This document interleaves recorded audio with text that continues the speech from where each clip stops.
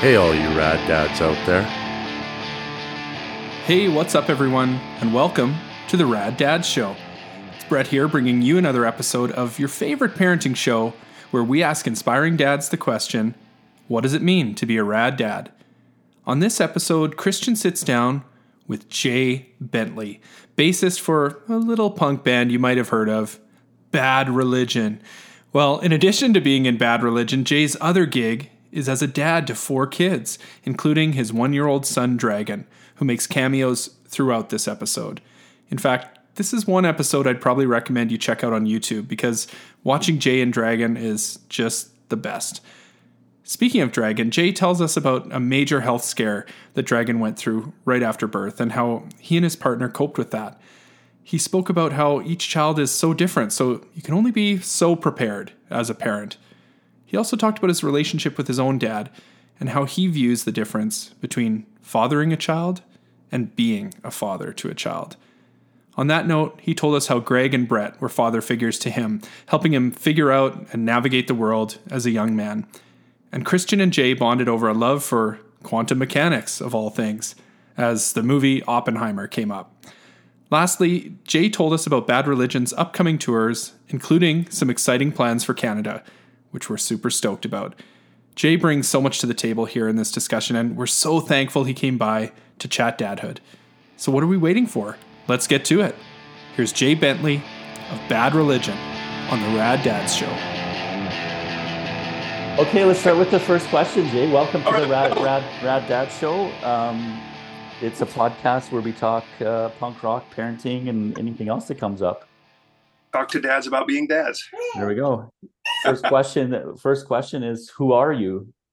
My name is Jay Bentley. I am the bass player of Bad Religion and the father of Dragon and Parabo. Yeah, you are. And Miles. And I also have 2 other sons, Miles and Hunter, who are not, they're men. Make no mistake. My men, Miles and Hunter Bentley. Right. And one plays with Dave House, right? Miles was playing bass with Dave for a few years. The opportunity arose. Miles is a great guitar player and actually was taking lessons with Dave Massey. He's like more of a metal guitar player. And we were out on tour with Dave, and Dave just told me how hard it was for him to keep a bass player. And I said, well, try out my son. I mean, he's a guitar player, but I know how easy that transition is. And it worked out well. And, Miles had said, like, I kind of would like to give that a shot, and spent a couple of years out on the road, and then said, I don't want to do this anymore. It's not for me. It's not for me. Reason I bring that up, because Dave also lives in Santa Barbara and has been on the Rad Dad Show. That's correct. Santa Barbara seems to be the hub here. Yeah, totally. It's the connector. It is. Do you consider yourself a rad dad? Yeah, I do. Explain why. Well, the typical answer would be that I wanted to do something for my children better than my dad did for me. Not that my dad was bad, but I just I never wanted to be their friend. I just wanted to be someone who could help them understand whatever the world threw at them. And, people would say to me when my boys were really young, do they think it's rad that your dad is in Bad Religion? And I would say, I'm the guy that tells them to make their bed and take out the trash. They don't think I'm rad. They don't think I'm cool. They go, Dad made me sweep the leaves. That's sort of was my thing. It wasn't about like, I want to, spoil them and make them think I'm rad. I want them to have a better shot at a life that would be less full of questions, even though we all have them. Like, my dad left when I was 8. And so I had a lot of questions about, like, what is this all about? And truth be told, most of those questions were answered by Brett and Greg when I was 15, because we all worked on that together. So in a weird way, we were each other's dads. That sounds dumb, but that's kind of how we grew up. Right. No, you kind of navigated the world together, right? Yeah. And it was a great way to learn, because it wasn't in that forced learning environment, it was you wanted to know these things. I want to know more about these things. How did you find out more about being a parent? I became a parent. I mean, there's a couple of handbooks like, well, don't do this, but in all honesty, every baby's a little different, and they don't come with a manual. You just kind of have to figure it out. You make a lot of mistakes, and as long as the majority of your intention towards the child is done with love and wanting them to understand versus just demanding that they understand. Those are two separate things. So, it was a lot of trial and error. But now I kind of, it's weird for me. I just have a better grasp on it all. Like with Dragon, he was born, and 8 hours after he was born, he went to the hospital, and within 4 days, he was having open heart surgery. And none of my previous experiences having children prepared me for that at all. I was not ready for it. But now, having gone through that, I am prepared for that, because it changes you.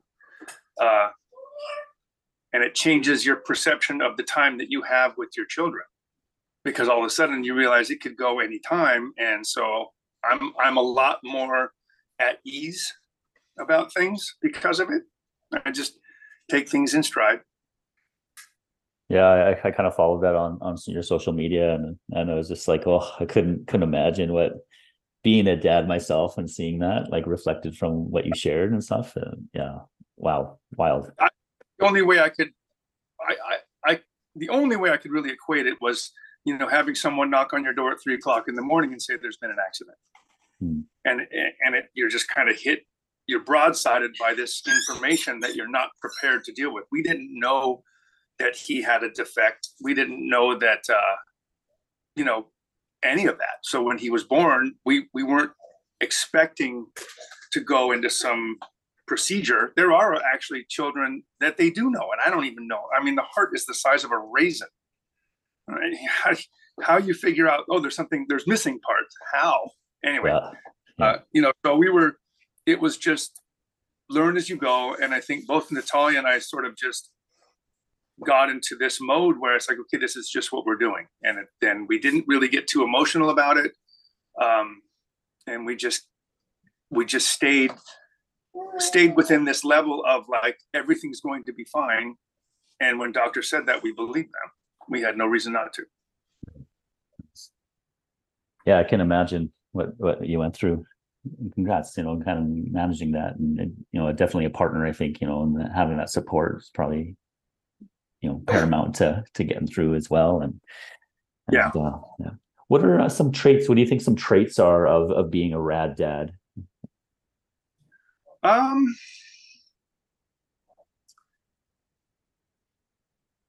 Maybe one of them would be when I watch dads who have a healthy amount of respect for their children.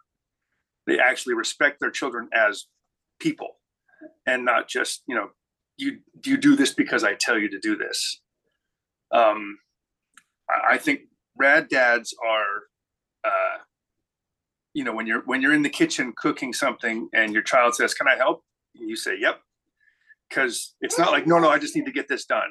You'll just get in the way, or you're going to slow me down, or you're going to cut yourself, and then I'm going to the hospital.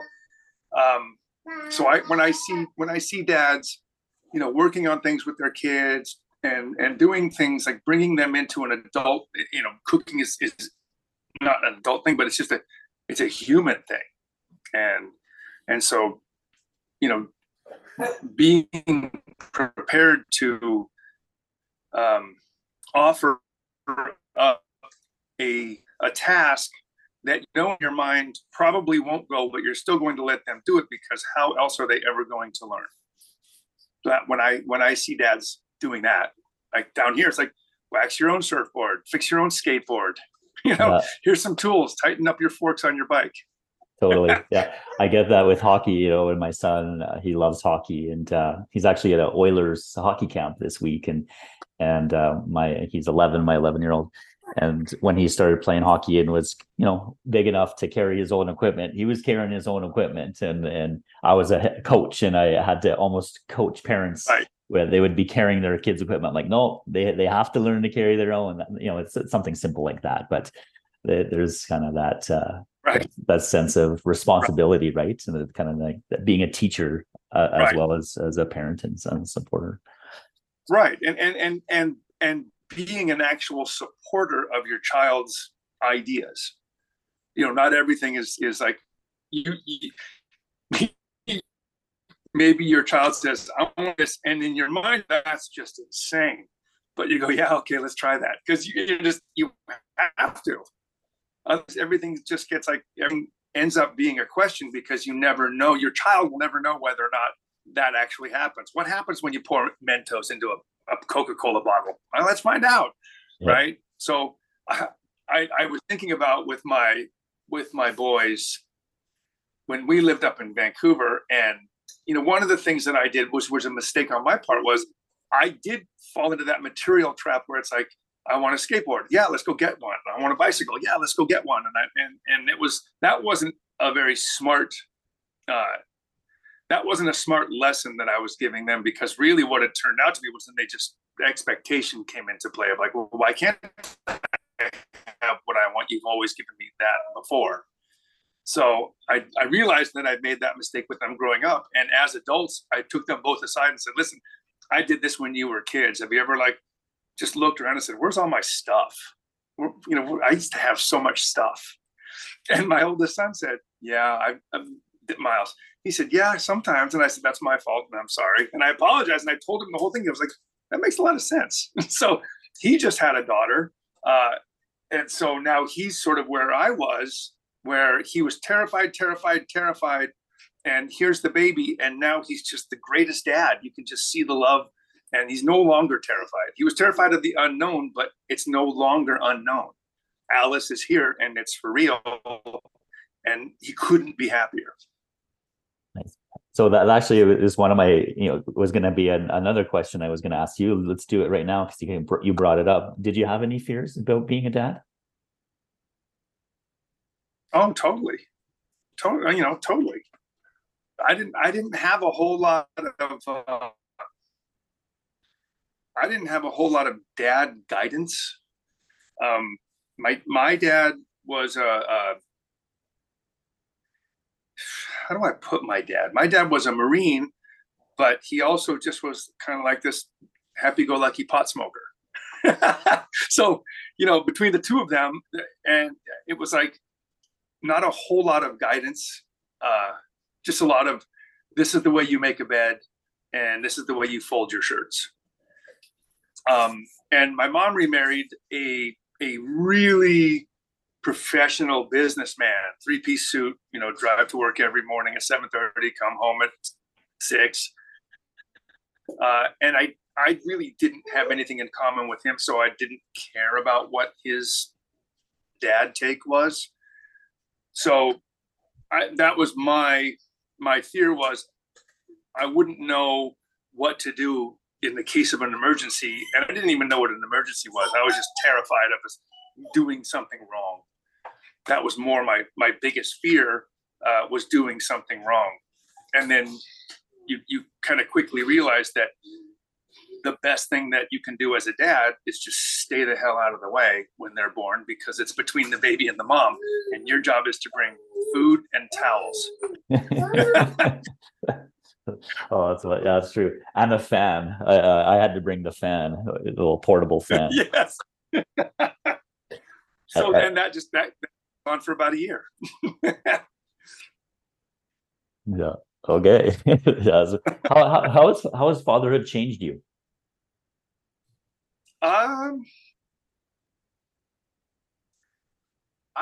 It hasn't. I sort of sat and thought about that when we were out on the road when my second son, Hunter, was born. And I realized that parenthood doesn't change what I do. It just changes why I do it.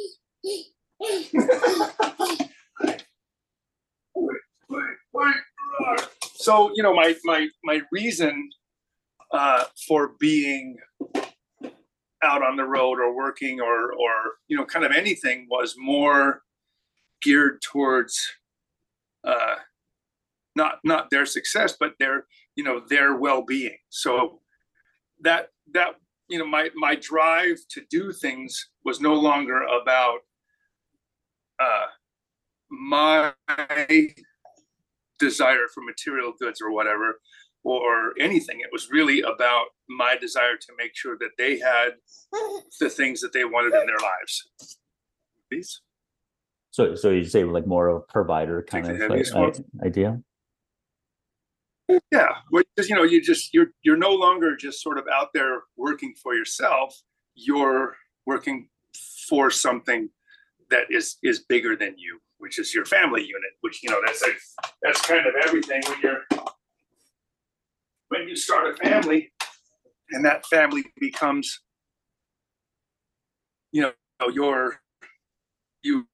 people always say you can't choose the family you're born into, but the family that you create, you do choose. You make this family, whether you like it or not. But you made that. This is this is the one that you're responsible for. Which, that to me, it brings a lot of fear. I struggle with that. Like I have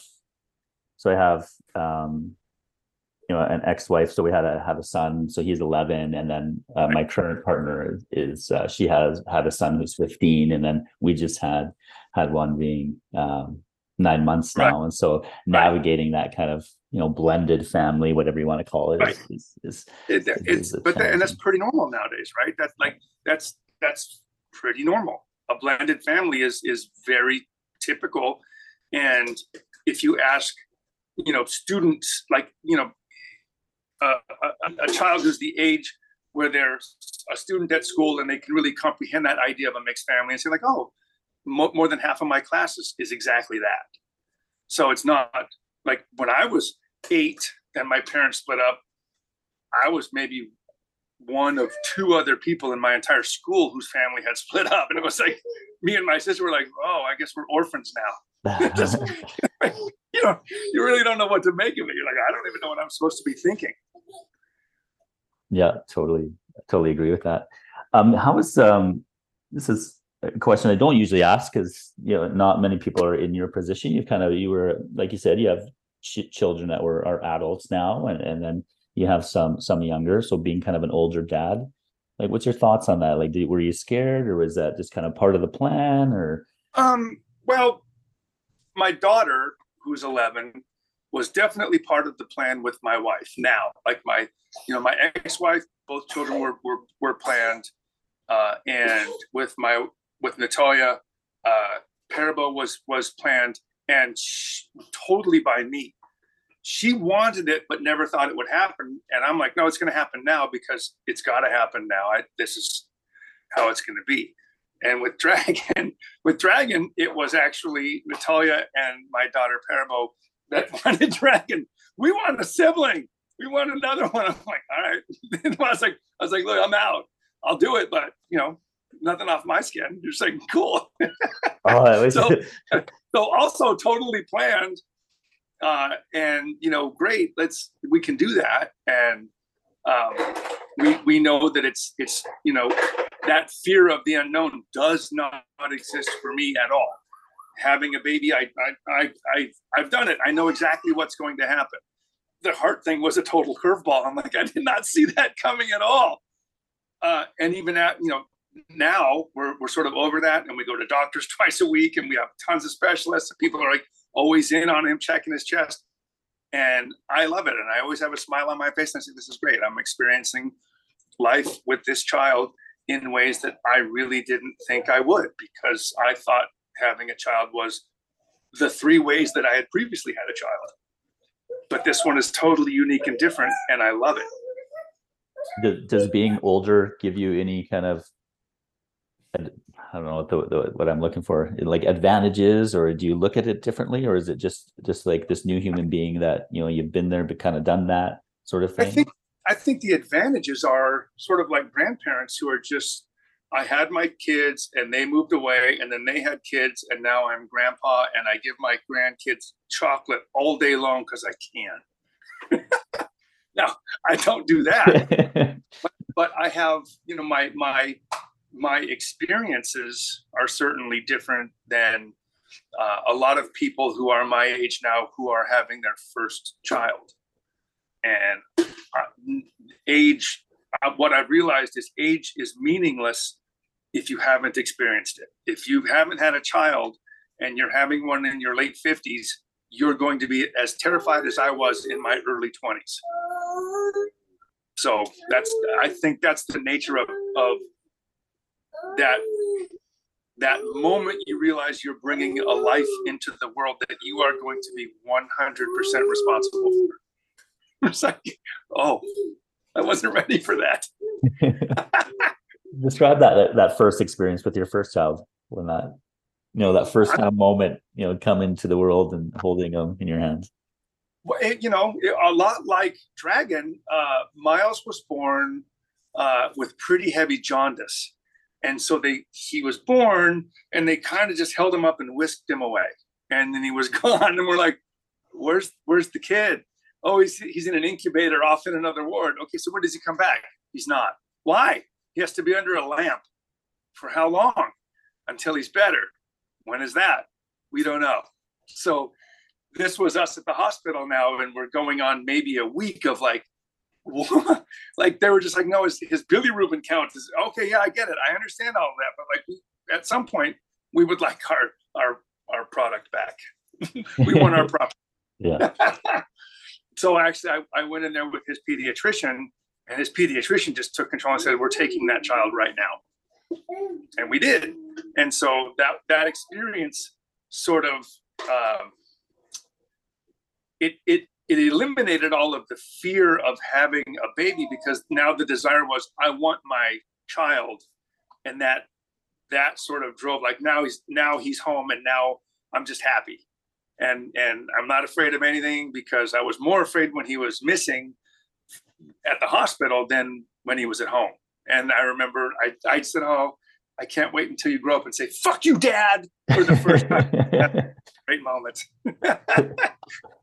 I'm still waiting for that moment. It's coming. I'm a school teacher. I think I mentioned to you, I'm a high school teacher. So my son's going into junior high, and then my partner's son's going into high school. And so we're just kind of waiting coming. for it's totally coming. It's totally coming. Did you celebrate that moment, the first time? No, because I laughed, because I remembered saying that, and when it happened, I was like, okay, cool, I get it. Yeah. I do totally get it. And it's when children are sort of heading towards that, going to leave the nest phase. And it doesn't necessarily mean like they're moving out, but they are changing internally, and they're really seeing their place in the world versus the place that they think you want them to be in. And that independence and that growth is great, but it's also terrifying and super stressful for the child. And when you see those outbursts of like, this is me, and you're like, yeah, okay, I like that. Like, I get it. You're making sure that you're setting your own boundaries. So, it's definitely a part of my life. When I was a child, I remember having that. I don't want to call it an anger or a rage, but it was just like this unrequited emotion that I would put out into the universe and didn't come back to me. And it just made me feel empty. And no amount of taking it out on my mom or my dad or my sister made that feel better. And when I discovered music and started going to punk rock shows, I said, this is filling that hole. And I got in the band, and I met these two other guys that were like me. They just were sort of like, we have a million questions. And I'm like, great, I'm in the right room. Mm-hmm. And so, yeah, that's how that all came about. Nice. Are you comfortable, talking about your relationship with your dad a little bit? Sure. No, my dad's great. My dad's great. And yeah, my dad was one of those kind of guys. He was a 70s guy, right? I mean, in the 50s, he was a greaser. Mm-hmm. I'd say the pictures of him, rolled up jeans, 57 Chevy, hair slicked back, t-shirt with the cigarettes rolled up in the arm. But Wichita, Kansas, which is, smack dab in the middle of nowhere. And so, he joined the Marines. They sent him out to Camp Pendleton in California, which is, 40 miles from where I'm at right now. And when he got back to Kansas, he said, I'm not staying here. I'm going to go back out to California because California is rad. And he met my mom and got her pregnant, had my sister. They got married, had me still in Kansas. And my dad just said, all right, we're getting in the car and we're leaving, which is rad. Thank you, Dad. But then, we got out here and he wanted to live his California life, which was totally rad. And I think that's what I got from him was sort of this being okay about wanting to live your life, no matter what was going on around you. And so, I admired my dad. Things got bad when I was, when I was 18 and in bad religion, my dad was not happy with me and I didn't care. So obviously those were going to be big fights that ended up sort of just driving us apart for a lot of years. And I would go and see him and he would say a dad thing to me and I'd go, you don't get to dad me. Like, you don't get that. Like, that's a privilege that a dad gets when they stay in a relationship. And I'm not talking about with my mom. They stay in a relationship with their child. When you go off and go live your life and kind of leave your child behind, except on the weekends, and you forget their birthday and you don't come to basketball games and you just kind of blow it off, you just realize, okay, so that's the relationship that we have. We are two people who share the same last name. And that's the extent of it. So now my dad and I are great friends because we had that conversation where I said, you're my dad, you made me, but you don't get the privilege of being my dad. That comes with commitment. So we've agreed on that and we're great friends now. And I get to look at him from a point of being proud of him for what he's done with his life and admire him. He lives in Humboldt County, probably an hour and a half from the nearest town in the middle of nowhere because he's allergic to people. and he just lives a fucking rugged life that is like, if you looked at it and said like, that is something I could never do. Like, you're just a tough dude, which is rad. And so, I have learned through a lot of different experiences, whether it's becoming sober or having children, that you can set aside a lot of feelings and admire people for what they really are, for who they are. And so I have that for my dad. I have a lot of admiration and respect for my dad, and he does for me as well. And that mutual respect is that's what allowed me to let him be my dad again. Nice. Thanks for sharing that. Yeah. Was that a hard conversation to have, to kind of tell him that like, hey, you don't get this privilege, but at the same time, I want this privilege? I was mad enough to say it right to his face. And I'm like, I know you're not going to do anything about it because now we're about the same size. And, I got 27 years on you, dude. Good for you. So, it wasn't going to come down to that.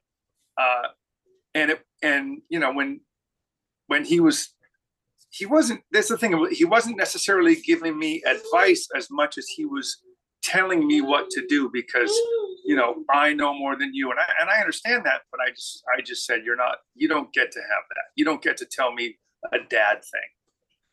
Now, you can tell me if you're my friend, because a friend, hey, maybe you should try this. But other than that, I don't care about what you think. Fair enough. There we go. What's the most rewarding aspects of being a dad?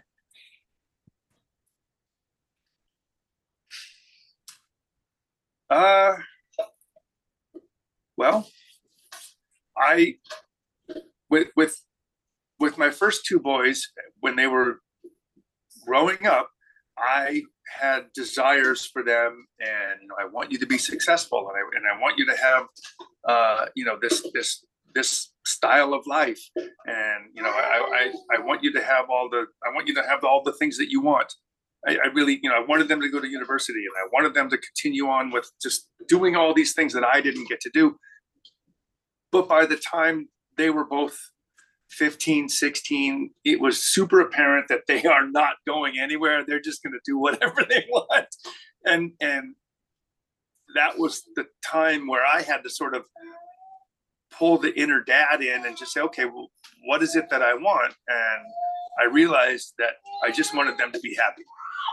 And so I would like to take them out and sit down with them. And so I just said, look, of all the things that I've ever wanted, I just wanted you to be happy. And that's all that matters, is that you're okay with things. And I'm not, I'm going to be happy if you're happy. Is it that simple? It is for me. I just, when you realize sometimes when you're trying to impart knowledge on a child, and by child, I mean like 14, 15 years old, and you're saying things like, look, just don't do anything that will affect the rest of your life. Go to prison or do something that you just really regret. Like, think about things before you do them. Don't just, I don't know why I did that. Then, if you ever have a moment of doubt when you're in the middle or just about to do something, don't do it. And they both didn't care about that. And they both did just like, okay. And you just roll with it and you realize it's not my life.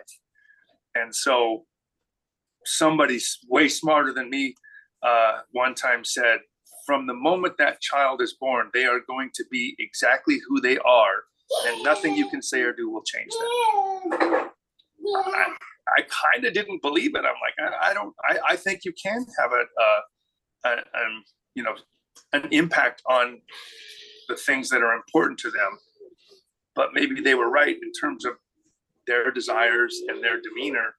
That's just them. They're always going to be them. I think that's, if I look at my teaching career, I've been a teacher for 20 plus years. And now that you've said that, it's like, sometimes I'm like, I don't know if I'm making a difference, maybe this will be the year. I respect your position as a teacher, because that's that sharing of ideas and philosophy is what really makes us as humans different from everybody else. Obviously other animals on the planet show their offspring how to, here's a killer whale and showing their calf how to get a seal off a beach. It's like, that happens, but we have a lot more to offer in that sense. And teachers, they're not necessarily responsible for a child's moral code. And that's a big problem here for sure, because parents just send their kids to school with zero morals. They're just like, here, just go. It doesn't matter. Right or wrong, the teacher will tell you what's right or wrong. That's not his job. But, I just think for you, it's a lot like how I see the band. It's like, I just want to open the page of a book and see what happens. Open this book and see what happens. And maybe you get it, maybe you don't. I was the kind of student where when I was 16, 17 years old, I just didn't want to be there. But the weird part is when I was 30, I said I would have rather been me now going to school, because I wanted that. And when I was 16, I didn't want that at all. I just didn't want to be there. And that has nothing to do with education and everything to do with sentiment and what we were talking about. Like, I was born into this freak body, that just, I wanted to go play music and get in trouble with people. I don't know why. That was all I wanted. I want to skateboard, I want to play music, and I want to get in trouble. And my dad, are you happy? Totally. Does being in Bad Religion, or just in the punk scene or growing up, did that influence your parenting at all? Like, no, not my parenting. It certainly had an impact on my life and the way that I view a lot of things. But I think that maybe I shouldn't say that, because I think of parenting in two different phases, where it's like the infant child, where you're just like basically just changing diapers, feeding, and trying to make learning experiences accessible, whether it's, you know, how to get a toy out of a jar or how to hold a pencil. But when the child starts to develop their own personality and they no longer want you to dress them, I'll put my own pants on, thank you.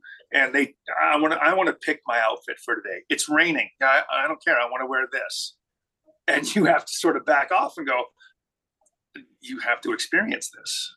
You know, you have to experience life in your way. And I think that part of a child's life is where being in Bad Religion and punk rock and like sort of creating this idea that normal is subjective. And you only say like, well, you know, normal kids wear a raincoat. I mean, who's to say what's normal?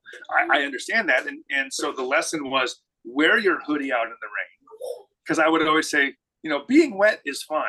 Being cold is fine. Being wet and cold is not fine at all. And I said, and that's all I'm going to give you guys. That's your experience for the day. So lesson.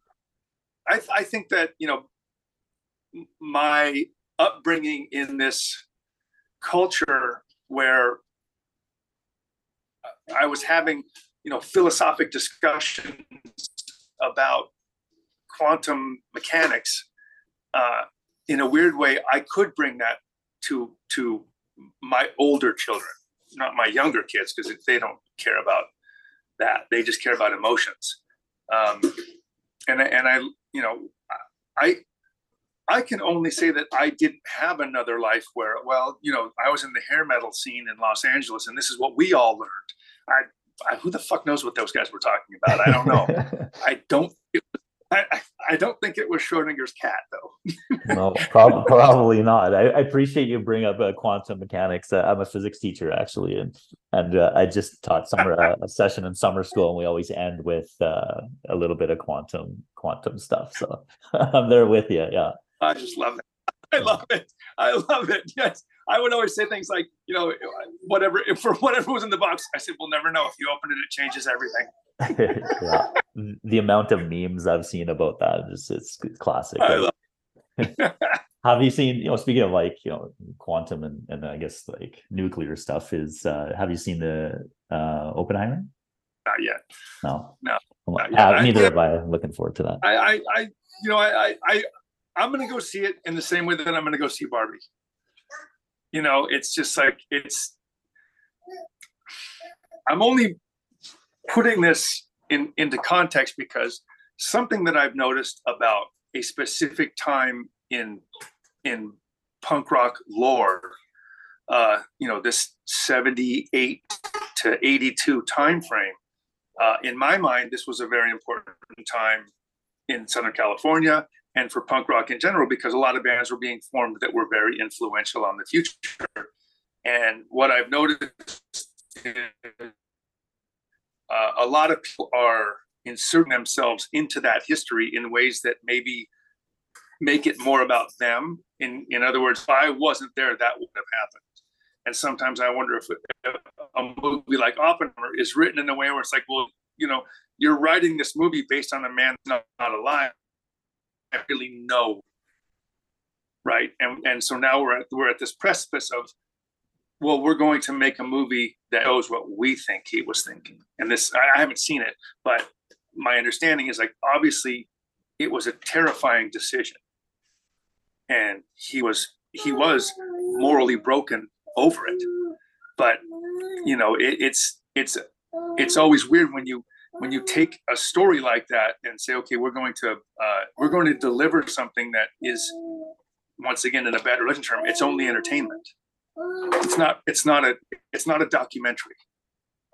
And you have to go in with that mindset of saying like, okay, this is, you know, I'll go watch it because it's sure.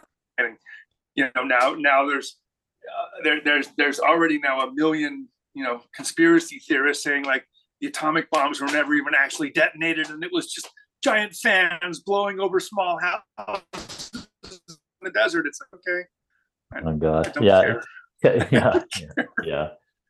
Well, my friend, I asked, a friend who watched it, he said 3 hours wasn't long enough. He felt that it, as long as a 3 hour movie is, it was still right. Felt a bit short in terms of like there's so much and so many aspects of. I think Einstein was in like one minute of the movie where he was kind of gave a scowl and he didn't approve of the bomb and I'm sure he has if you actually think about how many people in their lifetimes have absolutely changed the trajectory of the planet. The population of the planet was changed forever because of one person. There aren't many people that carry that load. Yeah. And it's something that should be studied. The big thing for me is like, once we forget about history, it will repeat itself. Right. And you start feeling it's going to get far enough where people will forget. And some dumbass is going to come along and do it again. Mm-hmm. Hopefully not that. Hopefully that. Hey, we'll wrap up here. Two last questions. It's not a dad one. It's just, tell us what's next for you. Are you doing, obviously you're still touring and stuff like that. Yeah. Just kind of continuing. Yeah. That sort of thing. I run into people that I knew in high school, and they said, "So what are you up to these days?" I go, "Remember what I was doing in high school? Yeah, that still." just still doing that. Oh, that's great. So, yeah, we're playing shows, and Brett sent a couple of new songs to Jamie and said, "Hey, throw some drums on this." And so Brett's writing songs. Greg said he was writing songs. Maybe we'll make another record. We have this theory in the band that as long as we feel like we're relevant in our newest material and we're still having fun and we're not thought of as, those guys were great in 1982, then we'll keep working and enjoying this. So right now, this year was kind of, because of COVID and the way the world went, we got fortunate last year where a lot of tours that we had lined up in 2020, they were just waiting until the world opened up and then we could come back, and we just actually did 90% of the tour that we had booked for 2020. But every band in the world wanted to get back out on the road after a 3-year hiatus. So this year for us was a little bit of a struggle because we didn't have anything lined up, and it was like, wow, we really just got screwed because we weren't thinking that it was going to be as hard to get back into venues and routings and find people to go play with. It just got really super weird. We had a pretty decent tour lined up for the fall, but a member of the other band that we were going to go on tour with got sick, and so that kind of got put on hold. It's after 43 years, this has been like an eye-opening year of, wow, like this is what happens when you're unprepared for calamity. You're just like, oh, everything is this.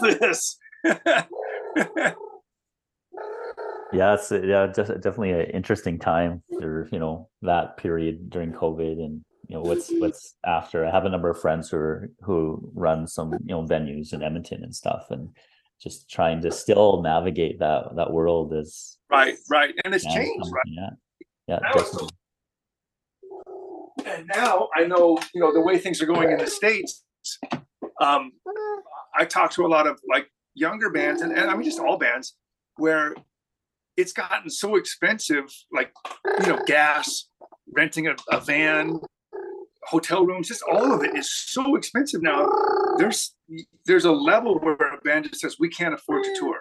It's just not possible for us to get on the road and fill the gas tank up to make it to the next town. We just can't do it. Yeah, and it doesn't bode well for Canada, being Canadian, like, because our cities, as you know, they're not that close, to each other. Right. Maybe Edmonton, Right. Calgary, that's it. And so it seems like there's a dearth of bands kind of coming up here that used to, and it sucks. Yeah, it does, and I don't know when that will change. We're planning on doing a proper Canadian tour where we just go either east to west, west to east, one way or the other. And so that we're talking about that, and everybody knows like the spreads on that. Like you got when you're driving from Vancouver to Edmonton or Calgary, like that's a long drive, and Calgary. Well, we wouldn't. The point was, we're talking about like we'll have to play some middle areas, some good fun spots. Yeah, let's do it. Take it all the way up to EI. I think one of my most memorable shows seeing you guys was there. You were supposed to play a festival at Edmonton. I think it got canceled, but then you guys did a show at Union Hall, pretty small venue, which was a treat being a fan of your band for sure. Seeing you play at a small club like that. When things like that all come together, and you're like you roll in, and it's like this is canceled or whatever. Tornado or whatever, you're like, yeah, sure, let's go play another show, and it works out. Those are my favorites as well. That's sweet. It happened to Pennywise too during like COVID. Kind of, they were touring Rise Against, and a few people in Rise Against camp got sick and had to cancel that tour. But Pennywise, they then played like a pop-up show at Union Hall, so it was kind of a neat treat too. Last question, Jay. What do you have any words of wisdom for any of the dads out there listening?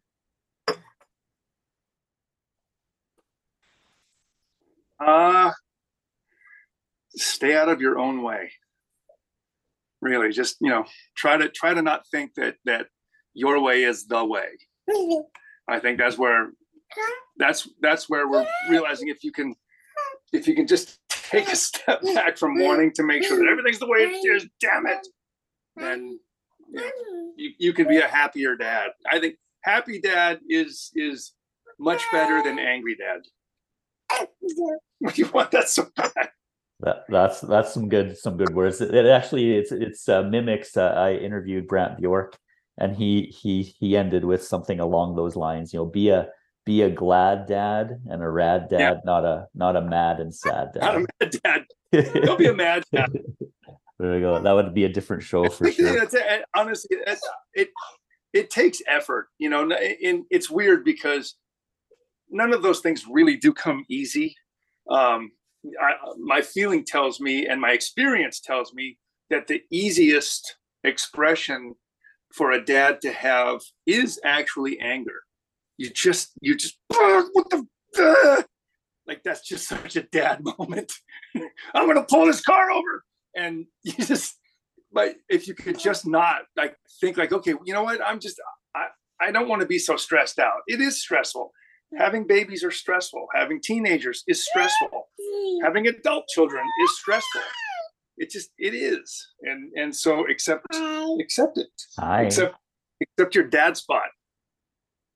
Okay, well, we'll end it there, Jay. Accept your dad spot. There we go. Hi.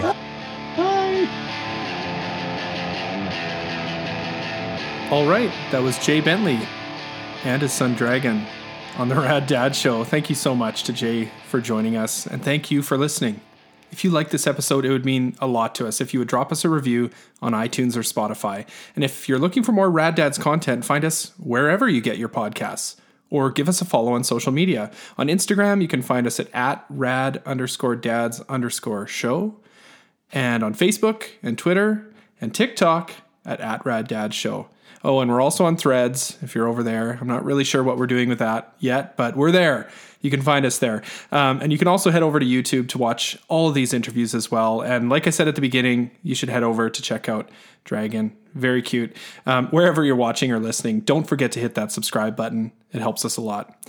Lastly, Rad Dads is first and foremost a community organization aimed at positive parenting right here in Edmonton, Alberta. And you can check out what we do over at raddadsyeg.com. That's raddadsyeg.com. Thanks for tuning in. In the meantime, and in between time, stay rad.